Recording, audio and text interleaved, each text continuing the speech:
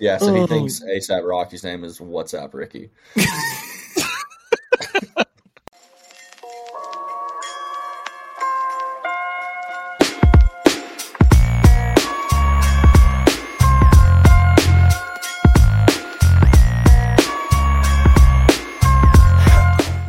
Super glad I didn't travel for Christmas. Also, I really like the format when there's 4 of us in here because it's like I get a rectangle for everybody. Symmetry's nice. It's great. Yeah, it looks super nice. How was y'all's Christmas? First and foremost, this is the most important part. How was everybody's Christmas? Trey, you were sober on Christmas, which is surprising to me. Yeah, I was pretty much sober on Christmas. I got this Lego set, so that just makes my Christmas. Nice. I love Legos, dude. There's nothing better in the world than a good Lego set. That's true. If anyone had any question, Trey is an alpha male. Alpha male build Legos. Don't get it twisted. Don't get it twisted. That's perfect. I went to see Avatar again, so obviously my Christmas was amazing. Also, when I was in there, I was thinking, do you think anybody at BuzzFeed at the writer's room pitched writing an article called Avatar 2, The Slay of Water? Because I feel like BuzzFeed would definitely write an article like that. Like a Yas Queen sleigh type of sleigh? Yeah. Sleigh like Christmas sleigh. No, like Yas Queen sleigh, but that sleigh also works. Oh, man. Okay, ladies and gentlemen, welcome back. We're your hosts, Blake, Christian, and Trey, and this is Totally Biased Music, and we have a very special guest today. We have brought in a good friend of mine who I'd say about 60% of the time I respect musically when it comes to his opinion. Fair. He's a massive fucking Radiohead fan, so we had to bring him on for the Radiohead episode because I think Christian and I will balance him and Trey out pretty well. Anyway, welcome, Jordan. Thanks for joining us, man. It's exciting. What's up, fellas? Welcome, Jordan. Welcome. I should have Happy to be here, man. I should have queued up the clap track for that. You should have. I'm really excited to have a fellow Radiohead lover to talk about it's like this album. I'm Probably less not excited. many of y'all out there. A lot. We're hiding in the shadows, but we're there. A lot. But The biggest band in the world.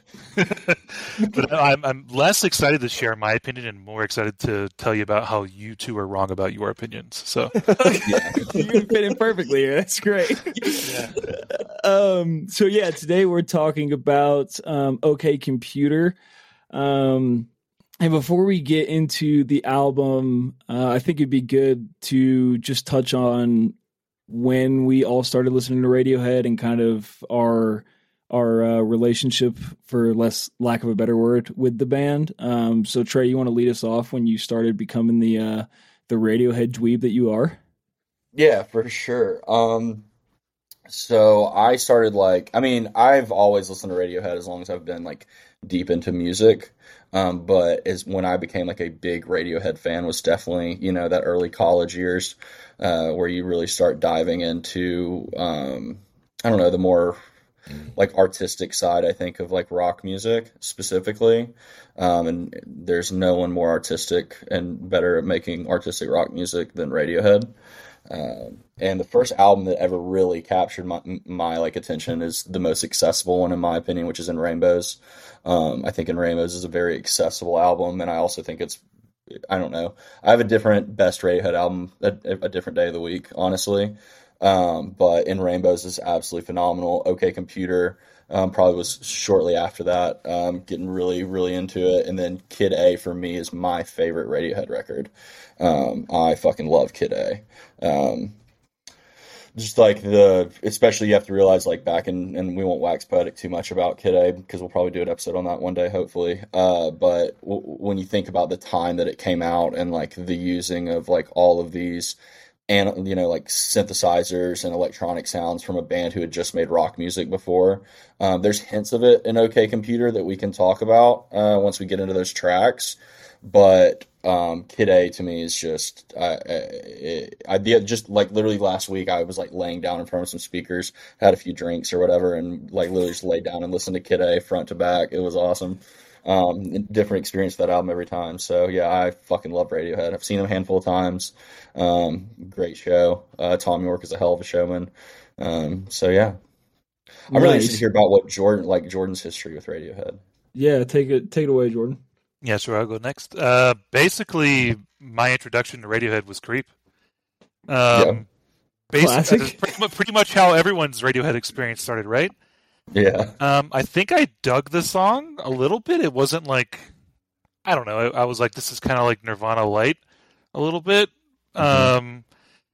And it was on like what, the first Rock Band or some shit like that. So Yeah. it was where I was introduced to it.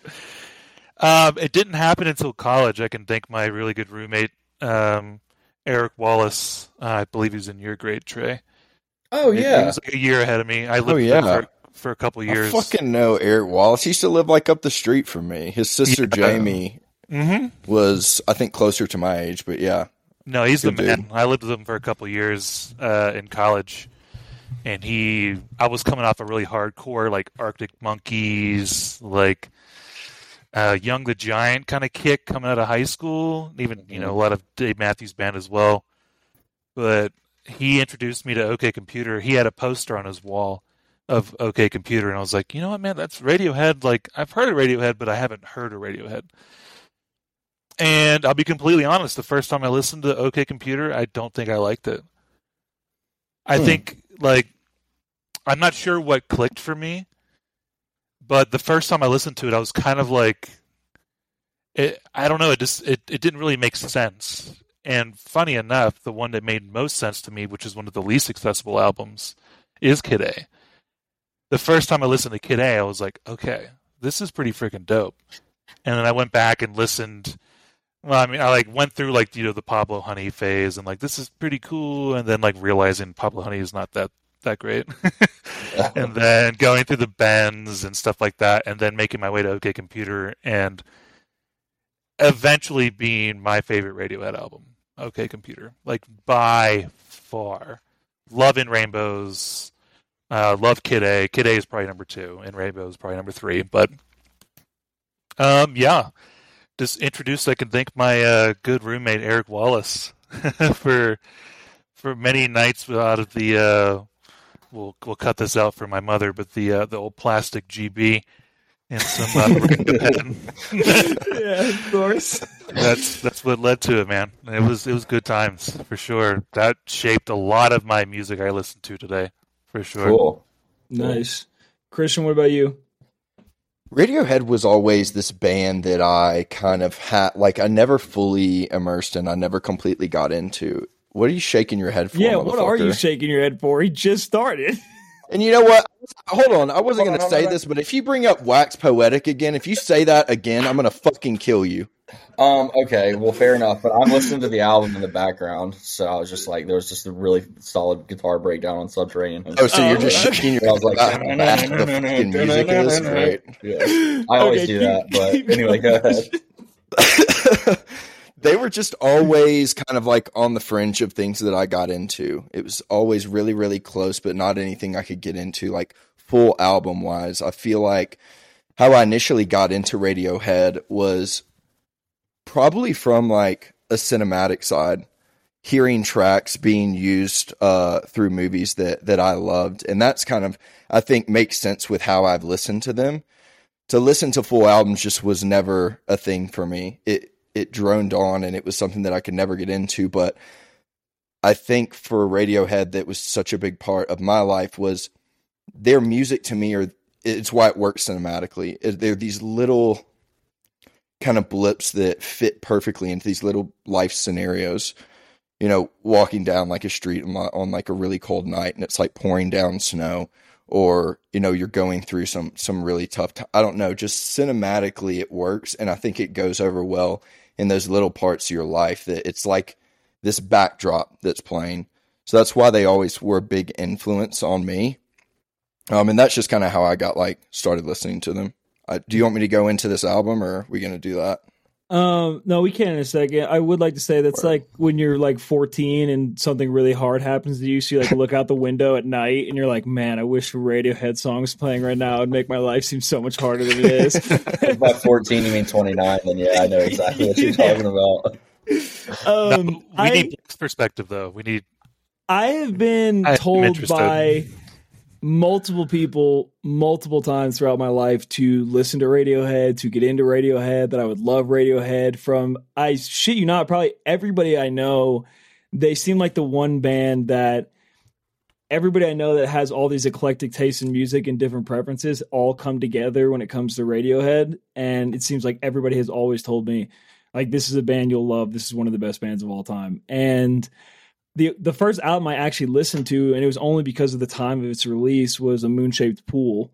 And I really loved The Moon-Shaped Pool. And I loved that. I can't remember the one like really popular track that he made that video where he's walking through the snow. You guys know what track I'm talking about? I think it's Daydreaming. Yeah. Right? I loved direction. Yeah. I loved the video and I loved the song, and I really do like the album, but I don't know, like you guys kind of talked about, it's hard to find an accessible Radiohead album. Like, I think you have to be in a certain mood for Radiohead and like a certain place just mentally and emotionally. And like, that was kind of, we can get into this later, not my issue with OK Computer, but something that I had to try to work past. Was like, I feel like with a lot of Radiohead stuff, it has to be the right time and the place for it. So I had to listen to OK Computer like probably 4 or 5 times before I could feel like I formed a solid opinion on it that I felt wasn't just like kind of thrown together.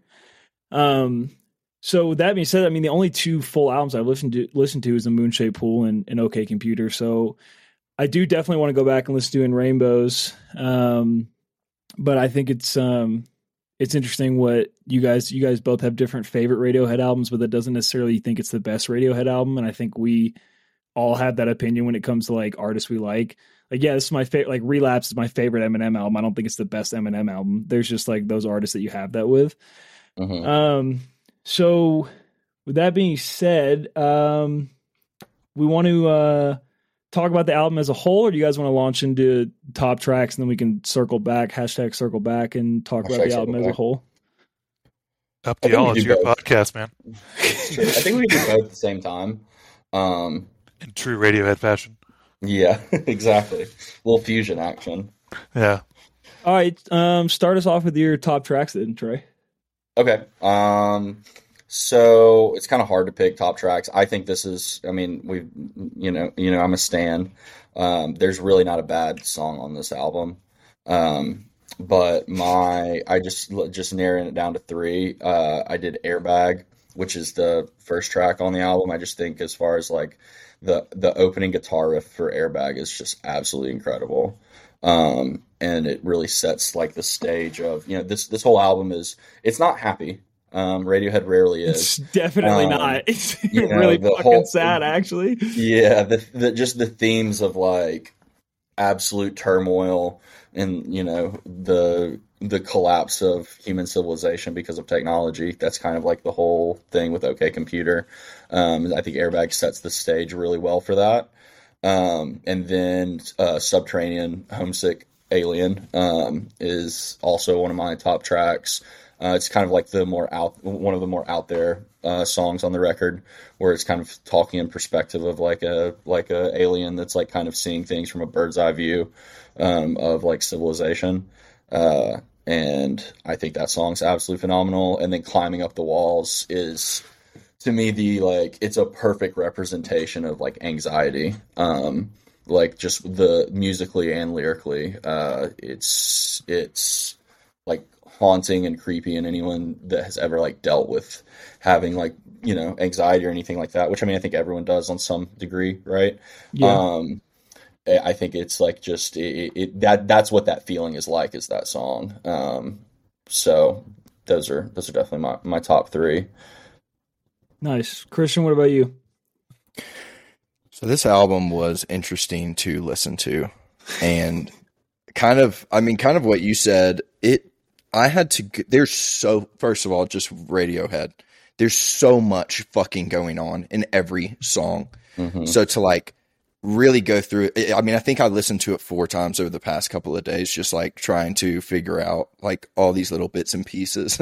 Some of the tracks to me sound like if Christmas caroling was turned into like dark alternative music with good production. Airbag literally opens with sleigh bells. So Yeah.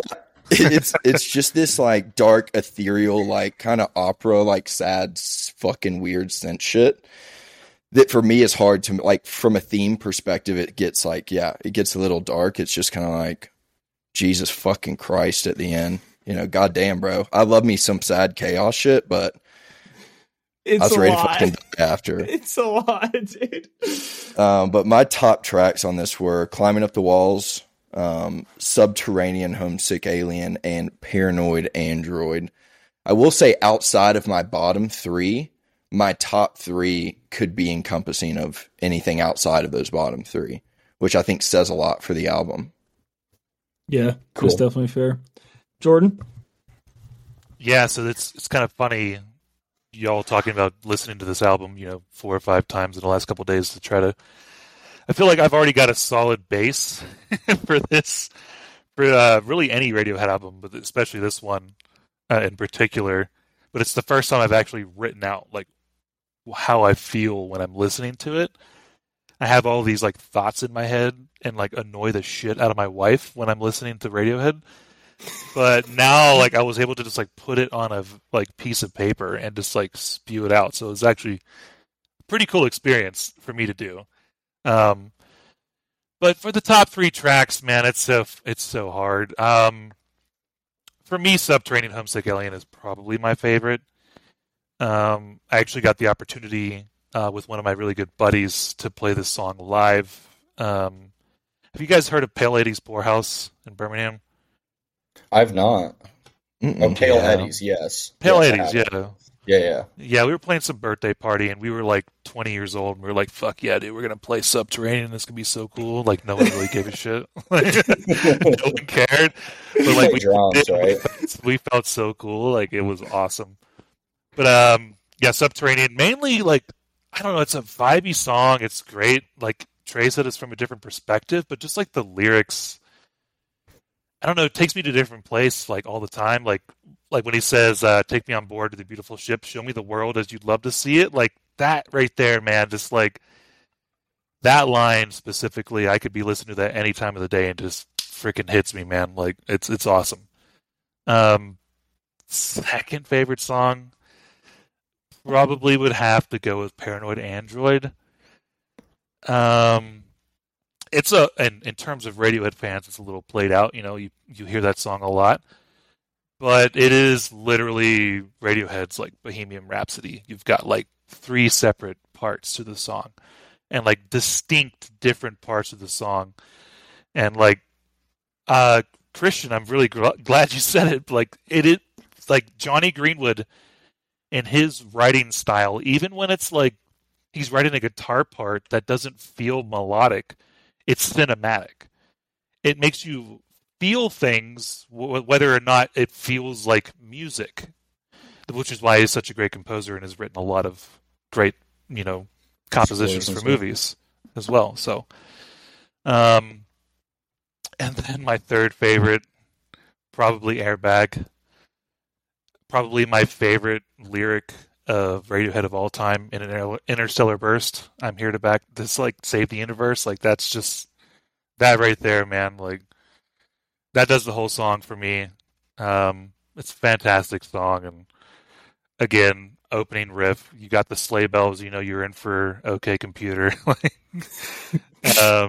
It's a little weird. It ends with like a little weird Johnny Greenwood like electronic guitar solo, but like it's just, I love that song. Nice. Probably the top 3, but it's hard to nail down a top 3 for this album, honestly, because you've got so many good songs. Yeah, we've talked about that before. The albums like we really, really like. Like we did the JID album, and it was really fucking hard for us to pick a top 3. And I think we struggled. Christian and I struggled with the Nirvana episode too to pick a top 3. But my slight sidebar: I listened to that episode, and I fucking agree because that album is fucking awesome. I went back and listened to it. I've listened to it in probably like 10, 15 years, like all the way through.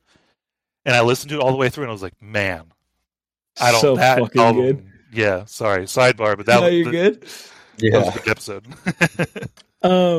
So top 3 for me, Paranoid Android. Like you said, I do feel like it's a little bit of a cliche, but God, it's just like, it's such a journey. It's so intense. There's so much going on musically in it that it's really a joy to listen to for people, I think, that like just love music. It really just takes you on a ride, and it goes so many different directions that you can't really ever keep track of.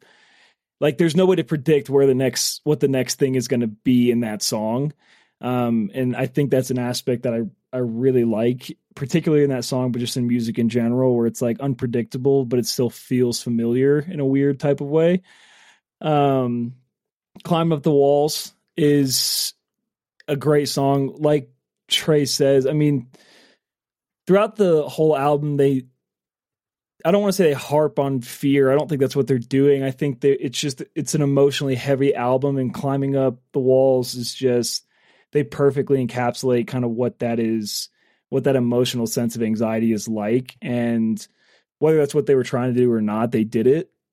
And so listening to it, it's a beautiful song, and it's really intense. So I love that. And I'm shocked this is not in any of your top 3s, because this is my favorite out of the probably 20 Radiohead songs I've listened to. This is my favorite Radiohead song, but Electioneering fucking slaps. The song goes hard as shit, and the lyrics are just like, I mean, it's perfect because the whole album is like this whole dystopian nightmare, right? Not only with technology and our reliance on it and where that's going, but there's political. I think Electioneering does a perfect job of bringing us back home and being like, politics is wrapped into this as well, right? Like, technology is going to be used for political gain and political manipulation. And I think Electioneering is the perfect example of that, and how, corrupt political leaders are as much of an issue as corrupt tech leaders, things of that nature. And I listen to Electioneering repeatedly. I would like to point out, we're talking about an album that came out in 1997. Right. Like, they are calling their shots on technology. Yeah. In 1997. And they nailed it. And like, it's crazy to look back now, because that doesn't seem like, to us, that doesn't seem like a groundbreaking thought, right? Because to us, it's like, obviously you should know that, like, because of what we've grown up with, you should know this technology is going to lead to manipulation on a political level. But because we're living through it, right? They hadn't lived through it at the time. And so it's just kind of like one of those perfect ways for Radiohead to kind of flex like their just understanding of social dynamics. So I really, really love that song. And then I had honorable mention Airbag, because I do love Airbag. And there is just like there's like a grunge sound to it still. It's still kind of, I mean, this is towards the end of that grunge era. And I think Radiohead with Creep and stuff, they were in that kind of washed out grunge era. And there's bits and pieces of that in Airbag, but they do it really well. So that was honorable mention for me. It's on mine too. That was honorable mention on mine. Yeah, it's just fun to listen to. Electioneering has this awesome like swing guitar, like it's almost like upbeat in a way. It's like yeah. You know what I mean? And it really it's like a really good like juxtaposition of what they're talking about. Yeah, I will say, like, even from a music perspective with them, like not being super big, like a huge fan of this album or Radiohead in general. One thing that it's just from a respect level is I feel like every time I listen to them, there are boundaries that are being pushed with their music. Whereas, with a lot of stuff, you get something popular, you get an artist moving into something that's more mainstream, and it feels like regardless of what they do, there's boundaries being pushed with their music. And it's regardless if you like it or not, you have to drink your cup and say you respect that shit, because it's rare. 100%. Agreed. All right, this is going to be really tough for you guys, but Trey, what are your bottom 3? Trey's going to be like, no bottom 3, moving on. No bottom 3, Blake, we're moving on. So if I have to pick songs that like there's not a song on this album I don't like. I will say that like The Tourist, I guess, is you could maybe say that it's a bottom track, but Radiohead does this thing on a lot of their records. They do it within Rainbows as well, where like kind of the last song is almost like a settle down song, kind of like a almost like a lullaby, like Videotape on In Rainbows is kind of in a similar vein. But I guess The Tourist, if I have to pick one. I love Fitter Happier. I kind of want to talk about that song as a whole. But I guess if I have to like throw a song out, I would throw Fitter Happier out there. But I think Fitter Happier is the poster that Eric had on his wall. Was it the Fitter Happier poster, or was it just the album art? It was the album art. Okay, cool. Because that was like a poster that was pretty popular. Where it was be like a rad, he probably got the Auburn book sale. Gotcha. Hey, I got a bunch of posters from that book sale too. Oh yeah, so, yeah. Same. So yeah, those are bottom two isn't how I would describe them, but I guess my two songs that I would, I don't know. I feel like we have to explain this to you every episode. Like a bottom three is not a bad thing. Like a bottom three could still be every track is a 10, but 3 of them are 9s. And I feel like there's still a barrier there with you mentally with that concept. Like you're not really getting that part. I don't like the concept, man. I don't like it. So there's a lot of episodes where like you just don't give us a 3. You're just like, nah, this is my 2 and I'm moving on. But I respect it. Yeah. Thank you. Christian. I'm moving on. All right, let's do this. Exit here's music. Here's where they lose for film. Exit music for film. It's just got this like opera backed vocals that are like chopped and sampled in there, and I'm just like, just shut the fuck up. Towards the end of the song specifically, it makes me want to fucking blow my brains out. So that's my number 1. Number 2, shout out to you, Trey, is Fitter Happier. Like, just no. Absolute. Like, save me the fucking Stephen Hawking razzle dazzle. Say what you have to say, and let's fucking move on, can we? I get it. You got a message here, but do we have to do it in the Stephen Hawking voice? Yes, Christ you do. almighty. That's the whole point of the thing. No, I get it. I get the theme. It's a no. I pictured him just like tapping buttons. And Lucky, and just for no other reason than I just don't like it. Okay. All right, that's fair. Jordan? First of all, I'm just going to say I'm going to disagree.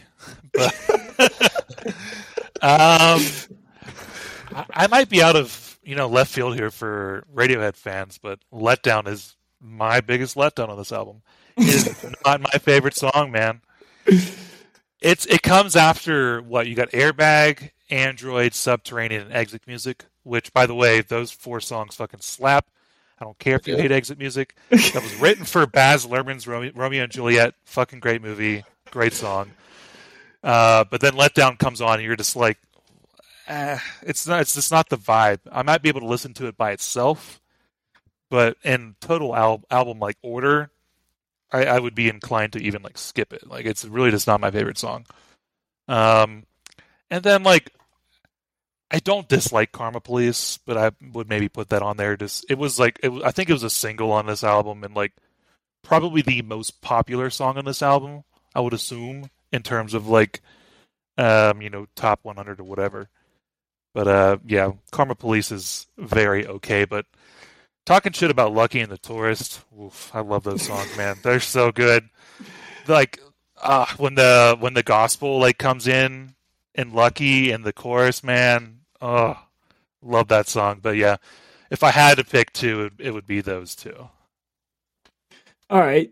I kind of expected that, both of you to either say you didn't have one or reluctantly pick 1 or 2. Well, of course. So he actually picked 1 though. Like Jordan actually doesn't care for Letdown. Yeah, that's true. I could take it or leave it. Yeah. Okay, cool. So my bottom 3, Karma Police. Straight up, my beef with Karma Police is you can tell it was a single. And even if it wasn't a single, I think you said it may have been. Even if it wasn't a single, it has single energy, and it does not feel in place with. While I do love the lyrics of it, I will say that. But just as a whole, the song, I don't vibe with it. Fitter Happier. I'm with Christian, man. But here's my caveat. I don't really consider Fit or Happy a song, which we've also debated about on this podcast. Like, do skits count? Do stuff like this count? And like, I think there's enough and it's long enough you can count it as a song. And I don't like it. And I look, like Christian said, I get what you're saying. I get the message you're getting across. I get why you're doing it, but I just like, it would never be, apart from the first time I hear it, I would never fucking play it again. Ever. Like, there would be no scenario. Like, so that's a song, like, if it comes on, like, your Spotify playlist, and, like, it's just playing by itself, it doesn't make sense. Right? Right.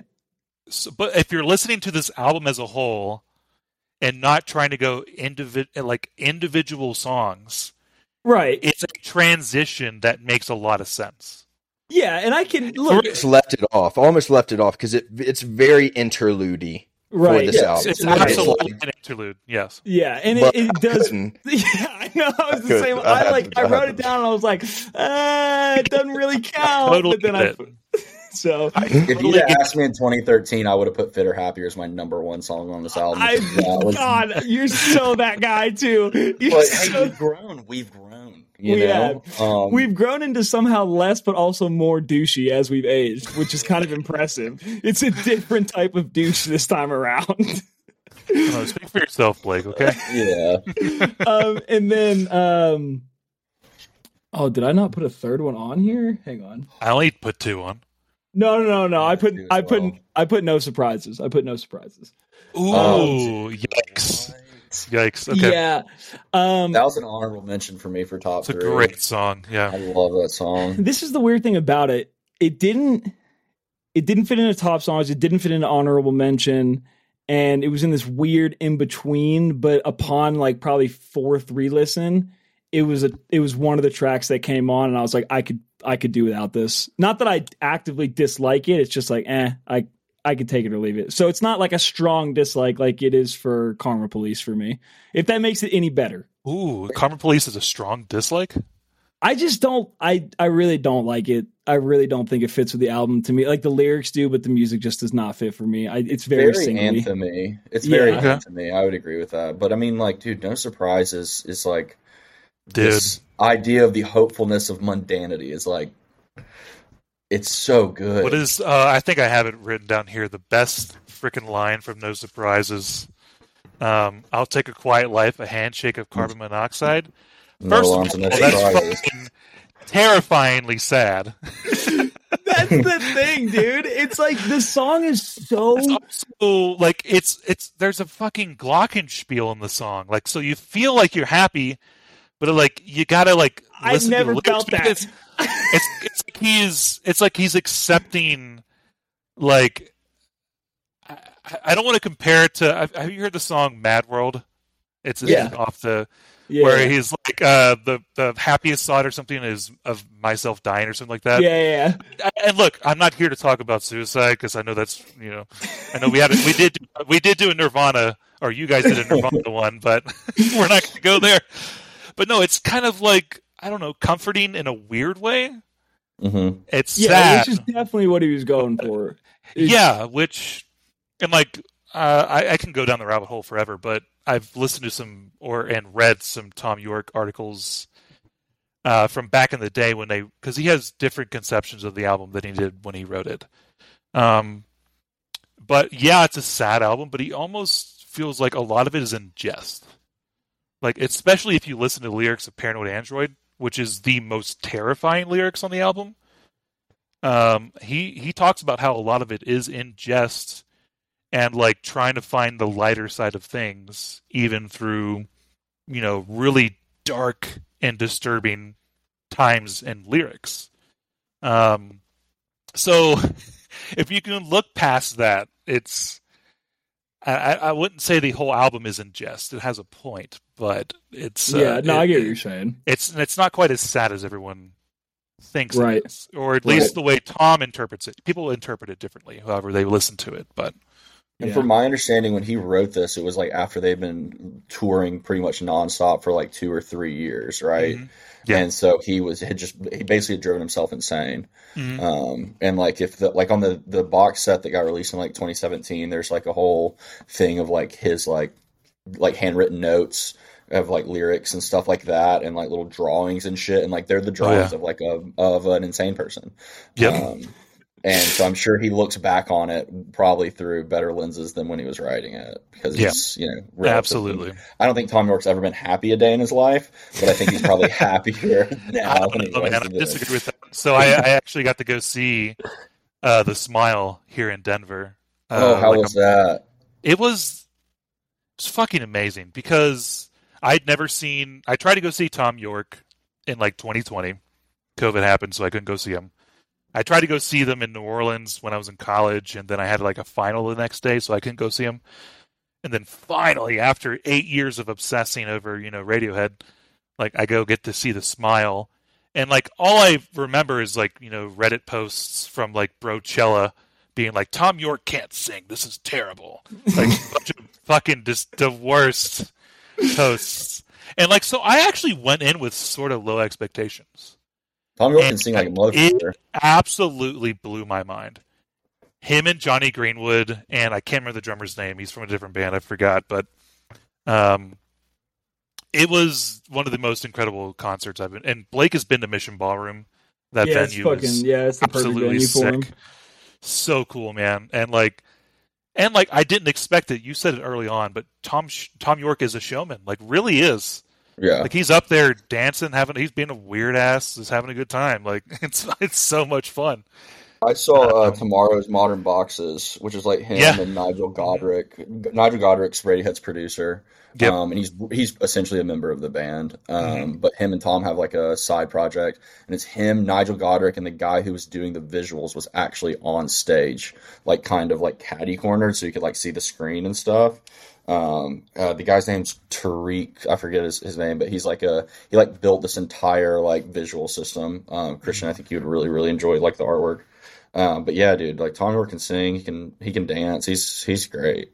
Yeah, I won't go too far into it. And live, fantastic, man. It was so much fun. Y'all, should we fucking call him so you can suck his dick, or like, seriously, what are we doing you guys here? are going. I'm going to cut this off before it gets too fanboy, because I do want to talk about.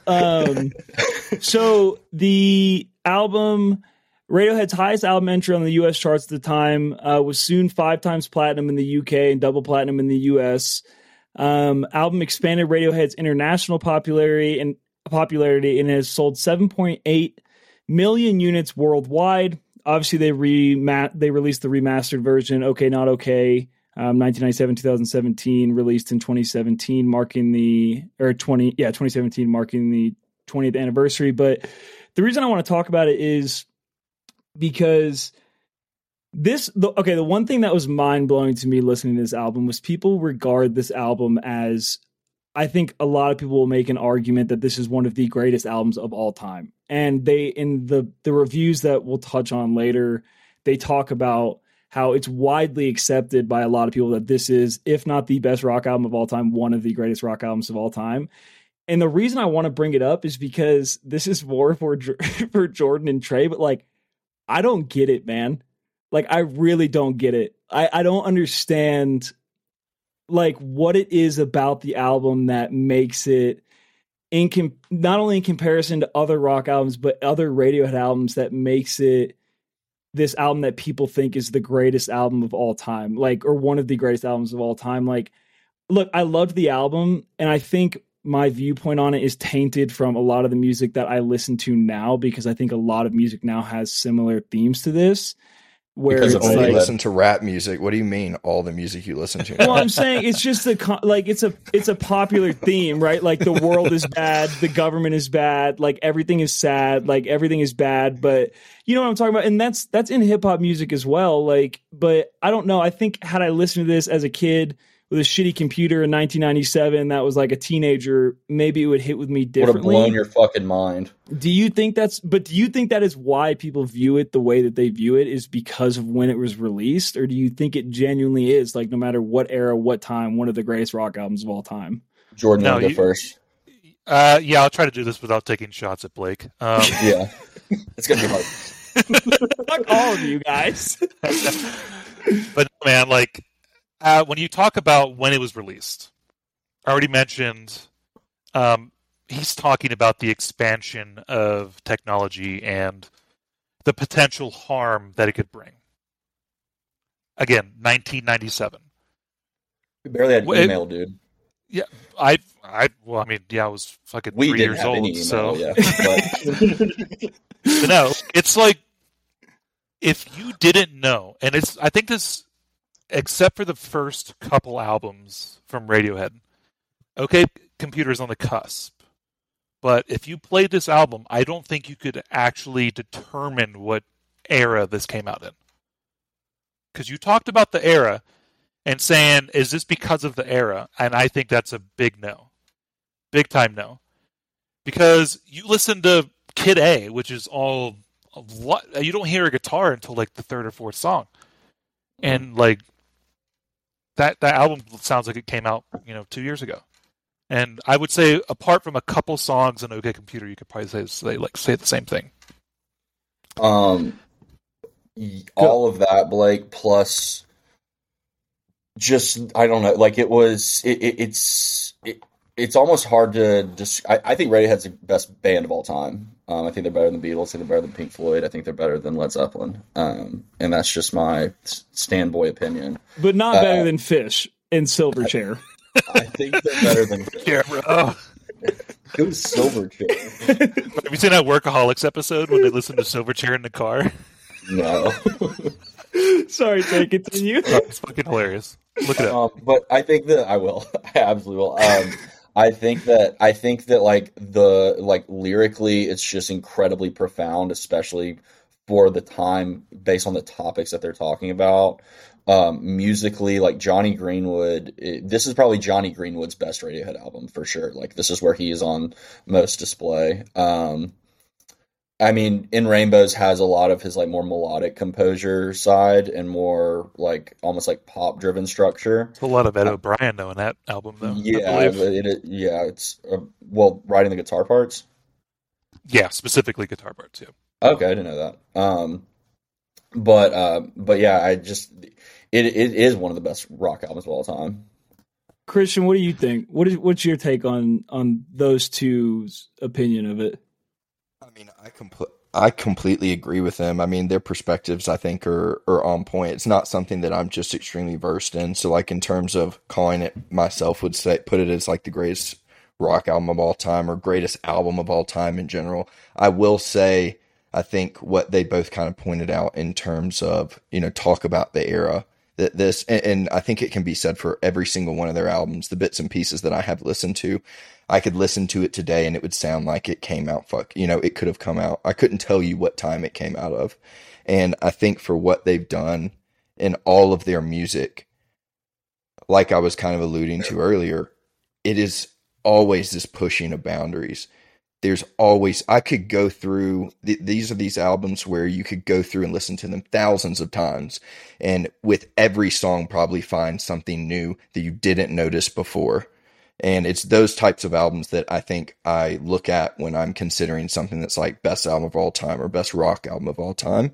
And I think this definitely encompasses that. For me personally, it's not something that I would put up there, but I can see why it's put into that realm for others. Yeah, and I think like that, going back and listening to it brings it back to the cinematic piece. It's like, yeah. I watched. Have you guys seen the movie Prisoners? Yes. Holy, that movie's awesome. When that movie ends with the song off of T. Cole, King of Limbs, and it's just like. And I watched that movie before I even got into Radiohead, and I heard that song, and like it just fits so well. But like so many of their songs are so cinematic, and I think that's why for me, it's like I can go smash like a Metallica album and feel like high on life. But like when I go listen to a Radiohead album, it actually makes me think. Like I literally have 4 pages of notes right here, and that's not even like I could have written way more. There's like, I think one thing for like rock albums, sorry to cut you off, it just triggered something for me, but for like rock albums specifically, I think just music in general, when you're considering top albums, when you hear those artists in whatever album you're talking about, you see their influence in this kind of like domino effect type of influence in their sound. You see it moving in that type of progression. Hashtag When Coldplay. when I listen to Radiohead,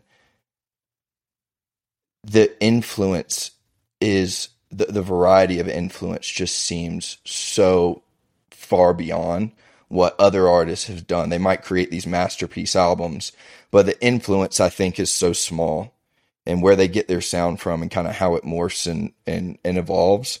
But with Radiohead, I'm always blown the fuck away by the production level, the sound, and the influence that it comes from.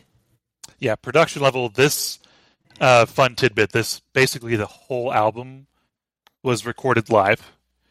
Tom did basically. I did know that. I did read that. He did basically zero overdubbing, and it was recorded in some like mansion and like in the UK somewhere. So like, and I think in Rainbows is very similar, where they did a lot of like first take, like in a scary ass basement, like let's play Body Snatchers kind of thing, and I think that gives it the vibe that it needs, because like Tom York's vocals aren't like, if you ever listen to an Adele album, which I'm not going to shit on Adele, you don't hear her like take a breath. It's kind of scary, like with the overproduction. Yeah. But then you like listen to like these Radiohead albums, which have fantastic production, by the way, because they're using stupid like expensive equipment that they don't like really know how to use until they figure it out. But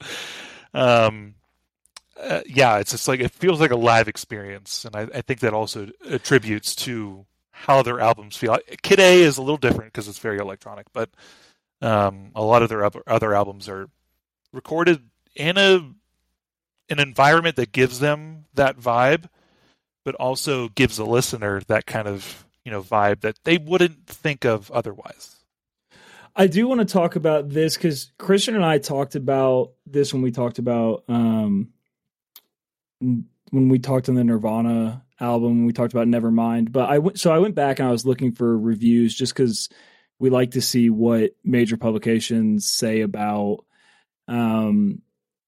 albums that we enjoy. But what I found more with this was, so when they released Okay Not Okay, a lot of the reviews were talking about that. So this is an article from Pitchfork, and it's about Okay Not Okay, and they gave it a 10. But the part I want to harp on is they say 20 years on, Radiohead revisits their 1997 masterpiece with a deluxe reissue. The bonus material includes familiar B-sides and a few previously unheard recordings that hint at an intriguing road not taken. And they say, it's still funny to think decades later that Tom York's first answer to the question was to create Radiohead's first positive album. They're talking about after the Bends. And they say no more Iron Lungs or songs inspired by brutal gun rampages. He swore this time, he told NME, I'm deliberately writing down all the positive things I hear or see. It's unclear what happened to that album. OK Computer obviously wasn't it, but there's always been a tantalizing alternate history of Radiohead's third LP lurking behind the finished product. Their sessions weren't exactly a deep dive into hell, despite the record's now concrete reputation as piece of digital age prophecy. But they say more than 20 songs were whittled down to 12. In fact, in the narrative the discarded track suggests has been kept under quite deliberate lock and key by the band, but now, years on, they're cracking it open and releasing the vaults, perhaps to slightly underscore the point that they were always more human and connected to good old hoary rock music than their reputation suggests. And I want to transition because Christian and I have already talked about this, and people who have listened to the Nevermind episode have heard us talk about this, but how do you guys feel about bands 10 years on, 20 years on, whatever it may be, releasing these B-sides and demos and different versions of this album where you can hear and see where they were going to go with it and ended up scrapping or things of that nature? Trey, I want to know what you think about, like, does that change your viewpoint of the way that you see this album? Do you wish it would have gone in a different direction, or to you, does it not really matter? Like, you're gonna view the album the way you've always viewed it. I'm gonna view the album the way I've always viewed it. I think that there is a correct and tasteful way for bands to re-release remastered albums or like drop B-sides, things like that. A lot of the B-sides for OK Not OK were already like pretty common, like played live songs. Like I Promise is like a very commonly played Radiohead song when they play together. What's the other one? Man of War. Like they've played that a handful of times. Lift has been, it's a rarity for sure, but it wasn't like they were unheard of. And it was kind of known, obviously they came from this era. So it doesn't change it would take a lot for me to change my opinion of an album because of B-sides. I think it's exactly what that is, just bonus content. It's even bonus tracks on a song, like, or on an album, like when an album's released, for example, like Color My Soul, or not Color My Soul, Color Map of the Sun. There's like a couple bonus tracks on there. Like I don't even count those in as the album. They're exactly what they are, some bonus tracks. So yeah, wouldn't change my opinion in the slightest. But that re-release is amazing. Jordan, you got any thoughts on that? Absolutely, I do. I was sitting outside of my physics lab when this launched, so I was sitting there listening to all these B-sides I'd never heard before. It almost enhances my opinion on Radiohead as a whole, because they are not a band that surrounds themselves. I know this is going to sound very Radiohead, but they don't surround themselves by consumerism. If you look at In Rainbows, they released that on a pay-by-play basis. Like literally, they released it on a website. You could pay 5 cents or, $5,000 for this album. And what do you want? And maybe the pessimist could be like, oh, well, they're going to make more because people are going to pay more. But I think that's genuinely what they think. So when they re-release an album, I think they are trying to give their perspective at the time of the release of the album. And like, here are some B-sides that almost made it, but they're not quite there. But we also think they're pretty good. Maybe be crazy like me and a bunch of my friends, and Blake has met Wes, and create like your ideal Radiohead album, B-sides included. It's a cool idea, actually. It's awesome. I've got 2 created albums that we've done so far, and it's like, how do you make transitions happen and stuff like that? That's obviously not their intent, but I think it's pretty cool that they do that. And there's obviously bands out there that do it for profit. I don't think Radiohead is that. That's fair. That's definitely fair. Well, I think we've about rinsed it. I mean, we've quote unquote waxed it poetic, as Trey would say. I think like 5 more pages of notes. So. Just start reading, baby. No context, just read the notes. Can I mention really fast, because I was really proud of this one, because I've actually read the book. Actually, quick trivia time, since I love trivia. Blake knows I watch Jeopardy every day. Fucking nerd, bro. Full story nerd. He would walk. This guy was my roommate for a year and a half, which was terrible, but great at the same time. Oh, I forgot y'all lived together. Yeah, he'd come home. I was watching Jeopardy. He's like, you fucking nerd. So not the whole album, but especially Paranoid Android and OK Computer. Do you know what specific book that came from? No fucking idea. Trey? Android came from Hitchhiker's Galaxy of the Universe. Trey knew. I fucking knew Trey would know, bro. What's up, baby? Don't test me. Yeah. Yeah, from because Marvin, right? I think it's the name. Marvin the Paranoid Android. I am no Android. Marvin the Paranoid Android. Yeah. It's crazy. I may be paranoid, but I'm no android. Yeah. Mm-hmm. So let's do final ratings. We can release a B-side of Jordan just by himself reading all of his notes. Perfect. That'll be our B-side. In the fitter, happier voice. Yeah. Okay, Trey, lead us off. What do you give it out of 10? 10 out of 10, Blake. All right, I already saw that coming. It's Moving on. Perfect record. Christian? I'm going to give it 7. Okay, I think that's a fair rating. Jordan, what about you? It's a 10. All right. And I'm going to give it, I'm I'm gonna give it an 8. Actually, again, I think if we had 2 or 3 hours, we could get more into my general thoughts on why I don't really see it as the greatest album, one of the greatest albums of all time. But I will say it's good, and the lyrics are obviously really hard hitting, and it's a good album. So I'll give it an 8. Cool. Jordan, if you ever want to just do a you and me episode where we just talk about Radiohead from top to bottom one day, just clear out a whole Saturday afternoon. We can sit here and drink and just talk about Radiohead. It sounds like my ideal afternoon. That sounds fantastic.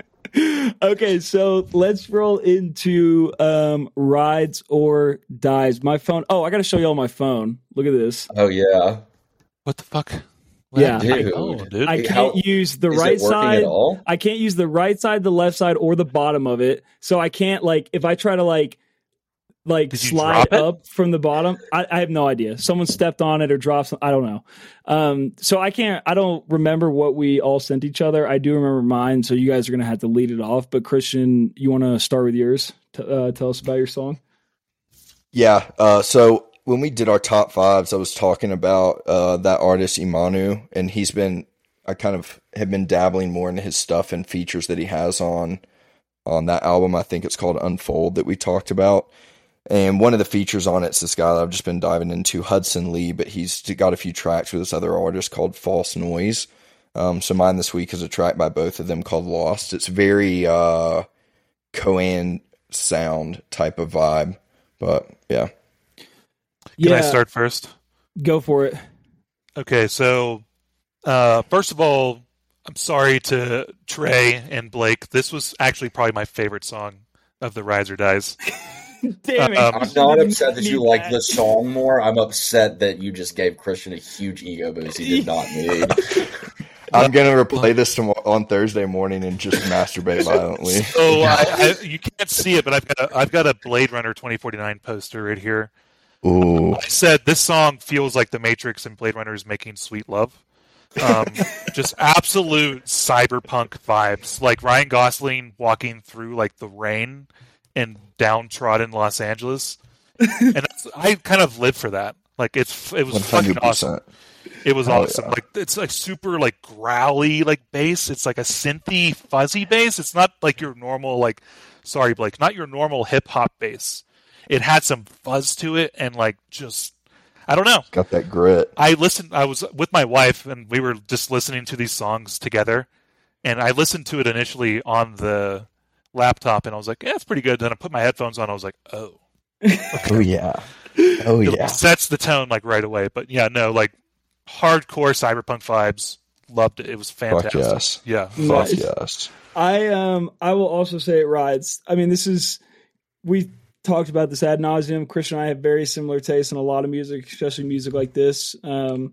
So, whenever Christian sends this, I feel like it's almost like him reaching out to me specifically and giving me kind of like a musical hug, like it's kind of curated for both of us in a weird way.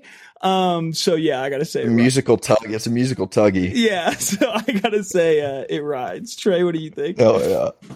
I think this song definitely rides. I think Hudson Lee didn't he have an opening spot for Tipper and Friends lineup at some point, and it was a really good set.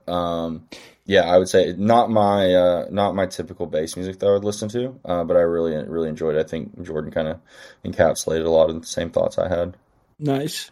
So my song was Max Eterna by Metallica. It's a single. They just released it recently, and I didn't like it initially, but I have listened to it a few times since, and I don't know if we've talked about this, but I've grown over this year specifically to really love Metallica, and I've been listening to them a shit ton. So I picked it partially because I like the song, but also because it's a single. So Jordan, what do you think? Rides or dies? Hold on. So first of all, I love Metallica. I would say middle school, high school, that was like, Kill 'Em All, Master of Puppets, Ride the Lightning, Black Album. That was my shit, and still is. I listen to that all the time. I haven't listened to Metallica really since Death Magnetic. I think it came out like 2008 or something like that. I didn't love that album, so I've got some feelings about this song basically to kick Also, it off. it's Lux Eterna. Like I said, I don't have my fucking phone, so I don't know what I'm saying. No, yeah, Lux Eterna, but it's spelled with like the weird A, like Elon Musk's son or kid or whatever. Yeah.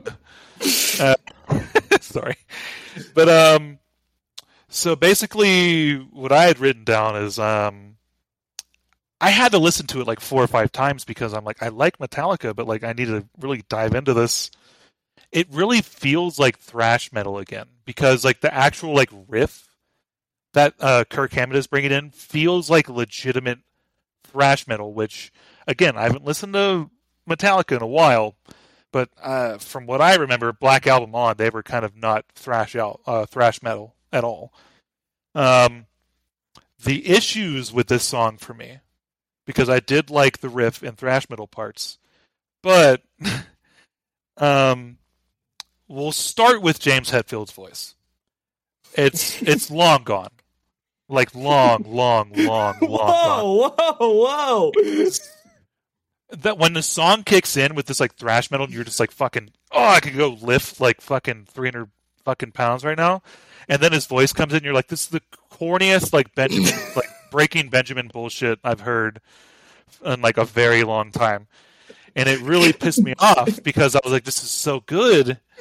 And then James Hetfield's voice comes in and I'm just like, no, it's like, it's way too corny for 2022. I'm so sorry. But it is. The only part I liked, he went full voice during the chorus saying Lux Eterna, and it was like, okay, that's fine. Give it the dies. But also, Kirk Hammett's worst guitar solo of all time. All right, you know what? I don't like the fucking slander that I'm getting here. Kirk Hammett. Okay, so I will try to shorten this up because everyone's trying to just give me the music. But Kirk Hammett is a great guitar player. I will admit that, but he does things that also piss me off. And in this song, it's like he was trying to like feed all of the tropes he's had in the last 40 years into one guitar solo, and it was like it had no direction. It was like the worst guitar solo I've heard in a very long time. I don't care if you're fucking shredding. There was no direction, and it sounds like something you did on Ride the Lightning and on Saint Anger and on the Black Album. Like, it just didn't fit. That's fair. I'm going to say it slightly rides just because I like Metallica. But those two things really piss me off only because I like Metallica. All right, so I was slightly rides. That's fair. Trey? I am not the biggest fan of Metallica or this particular genre of music in general. I'm going to give this a hard dies. I'm not really sure why Metallica's. I tried to listen to it on Napster, but I couldn't pull it up.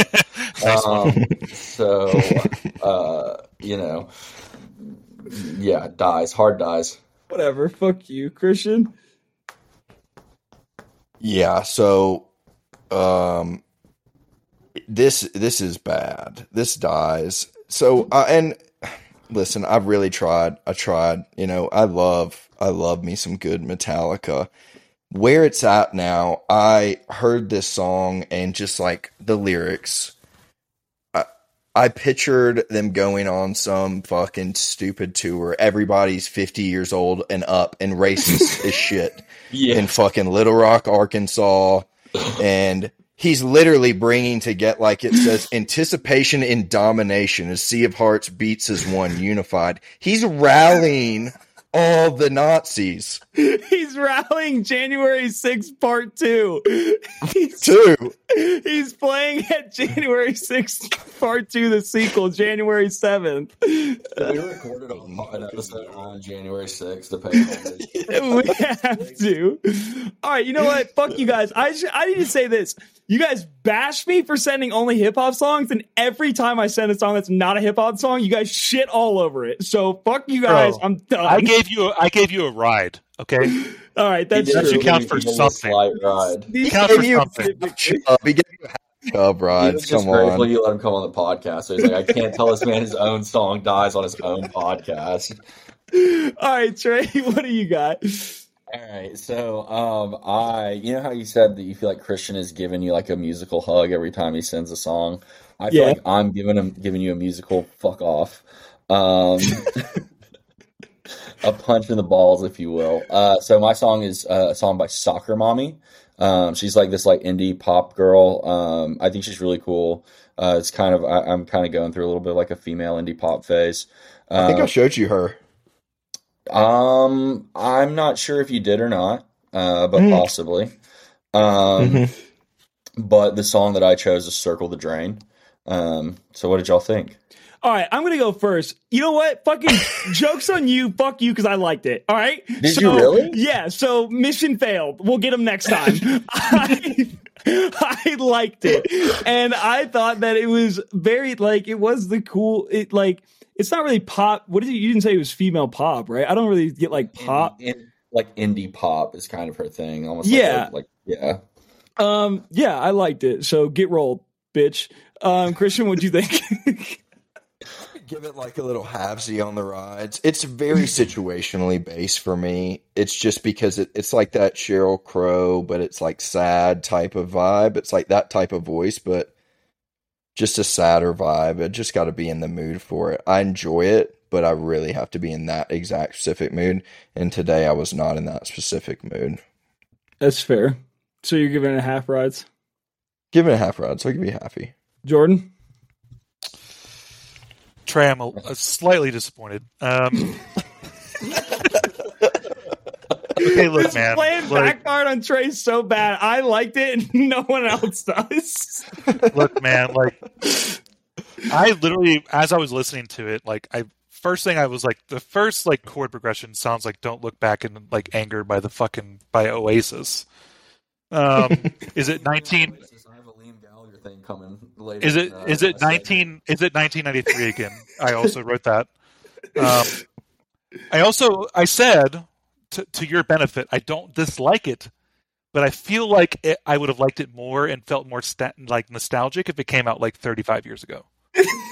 Gotcha. That is kind of what it feels like, to be honest. And the last thing I have to say about it before it dies, because it did. This song would 100% be a cutscene, like an angsty cutscene from 10 Things I Hate About You. 100%. I consider that a compliment. That's fine. Yeah. That's fine. I mean, I love that movie. I just watched it not that long ago. But, like, actually, that's the first thing I thought of. I was like, this is a cutscene from some like Fair. 90s movie. Like, it dies. I'm sorry. Oh, it's okay. If it came out 35 years ago, I'd be like, wow, I heard this song in the back of my dad's, Corvette or whatever. It's like an old car. And like, yeah, it feels like 1996 again, but no, not right now. I'm sorry. I apologize deeply, but You have an opinion, It All makes me right. feel something. Jordan, and last but not least, what is your song? it's the Ace of Aces by the Fearless Flyers. It is a Wolfpack project. Wolfpack has many projects, such as Wolfmon, and the Fearless Flyers. Fearless Flyers is a trio of strings and a very, very badass drummer who plays on like a 2-3-piece set, Nate Smith. I got to see a couple of these people in concert, and I'll just say Joe Dart is my Lord and Savior. Fantastic bass player, just the absolute best. And I just love, if you get the chance to watch any of these Fearless Flyers or Wolfpack videos, extremely lo-fi and funky, and they are single-handedly bringing back the funk genre to the modern era, kind of like how SRV Stevie did in the 90s with blues. Like, I don't say that lightly. Like, these guys are legit. I'll go first. Yeah, hit it. Wolfpack is awesome. I have seen him once at like a festival, so it wasn't like really like a full-on show. This song definitely rides. I did not know they had these like all these different side projects, to be honest.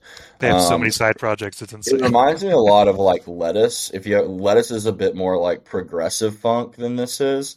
This is like just straight balls to the wall. Yeah, it's hitting just a snare jazz drum funk. Like, Lettuce is prog funk, but like, Yeah. Lettuce is funk. Yeah, I would definitely give it a rides. Christian? Dude, yeah, I mean, the fucking drums on this, I mean, goddamn. I fuck with Wolf, but like have never, like Trey was saying, haven't kind of gotten into any of these side projects, but this song fucking rides so hard. I went through like this whole, like, what is it, 6-track album with them, and goddamn, I don't care what mood you're in, like this fucking rides.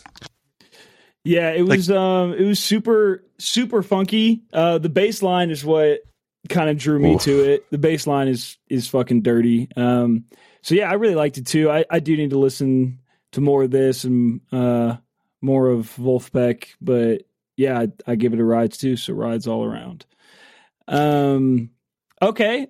All right, whatever. I mean, besides my slander, I think that was a good session. But now it's time for the pinnacle. Trey, I hope you brought your A game. All right, I hope you brought your A game. We have a guest on. You got to really bring the heat, ladies and gentlemen. Welcome to Trey's Terrible Twitter Takes. My name is Trey, and I'll be your host for the evening. Shit, sorry. Thank you. Damn. I haven't done the class in so long that I keep forgetting I used to do them. Yeah, I live and die off words of affirmation, so the fucking claps really get me going. All right. First up, this is our first tweet. This is from a dear friend of ours, Carlo. Carlo's Twitter handle is @ILoveParmesan. He says, also, if you're in a great relationship, frankly, I find it disgusting and inappropriate, and you should keep it to yourself. This is supposed to be a safe space for toxicity, and I find your love intrusive. So I'm not sure if this tweet was written directly about Christian's newfound love or not, but I interpreted it that way. Christian, we get it. You're happy. We fucking hate it. All right. Great tweet. Great tweet. Doesn't bother me at all. Okay, what else? All right. Okay, so this is a tweet from Kyle Shaney. So the quote tweet is, I did it. I found the weirdest moment in the Jan 6 committee transcripts released so far. This is a transcript between witness Samuel Arms and his lawyer, Anessa Santos. All right, so as we all know, these committees have been going on for quite a while, and these people are just fucking lunatics. So for it to be the best weird moment, it's going to have to be great. All right, so Mr. Arms. Sorry, I'm cramping. Miss Santos. Okay, take a moment. Go ahead. That's all right. Take a moment. Do you want a quick moment? Mr. Armas, no, I'm good. I just did a Miss Santos. Charlie Horse. Mr. Armas, I'm good. I just did leg day today, and I maxed out my PR squats, and now it's hurting. Miss Santos, take a moment. He's on the floor. Mr. Armas, no, I'm good. Man, this is embarrassing. You're all right. I understand what you're feeling. Miss Santos, it's okay. Take a moment. Mr. Armas, no, I'm good. We're good. I'm back. By the way, that PR was 425 pounds. That will now be in the congressional record, so that's good. Mr. Arms, yeah, that's cool. Okay, so first off, I don't know who this guy said his name was, but it's Christian Hicks, okay? It was... So I don't know who the fuck that guy's pretending to be, but it's Christian, okay? And any work I've ever had with my direct boss. I just like that this man's like, okay, I'm gonna say what my max out was, so it's in congressional record as fact. You know that was his whole fucking goal going into it. Was he had to get that in somehow? He wasn't even cramping. You know, he lied about that number too. Yeah. 100%. Who the fuck doesn't? All right. So this isn't necessarily a tweet. This is just kind of a funny tidbit. So Oasis frontman Liam Gallagher. Oh, this is going to be great. He was a notorious asshole. And just a huge dick. He came out with a solo record. I hope no one ever listens to it. And I really don't like him. And so he's getting an interview, and they were talking about his kids, and his kids are into grime music. So he said, Stormzy Skepta, he seems pretty mad. I like him. He continued. They also like that bloke, WhatsApp Ricky. You know, the American geezer, stylish, funny, gold teeth. When the interviewer asked if he meant ASAP Rocky, Gallagher responded, oh yeah, that's the fella. WhatsApp Ricky. That's a better fucking name anyway. What the fuck is he saying? It sounds like the rantings of a fucking drunk uncle. Like, what the fuck? That's Liam Gallagher. That's Liam what Gallagher. that is. Yeah, so he thinks ASAP Rocky's name is WhatsApp Ricky. I got one more, and then I know we're kind of a little over time, so I'll just do this one.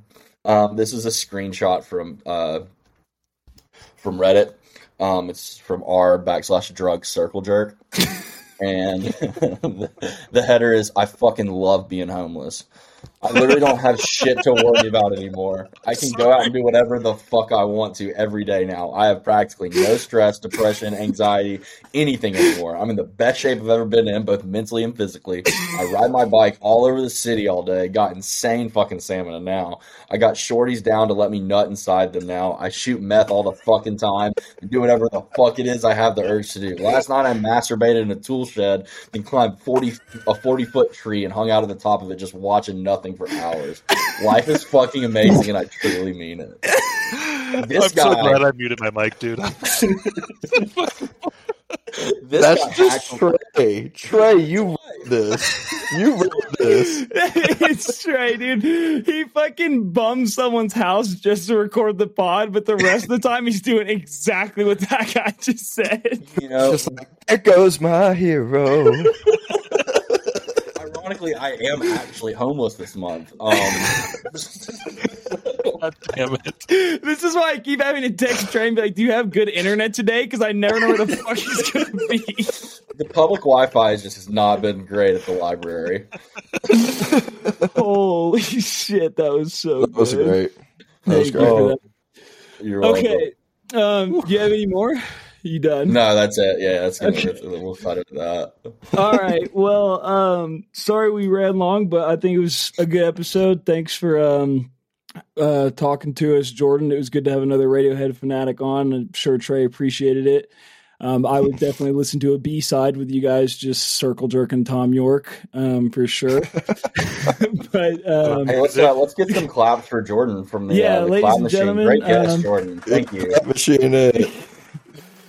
hell yeah. I went a little long. That's my problem. I can't help that, but I'm sorry. Fuck them. It's a podcast. We can get as long as we fucking want and kiss our ass.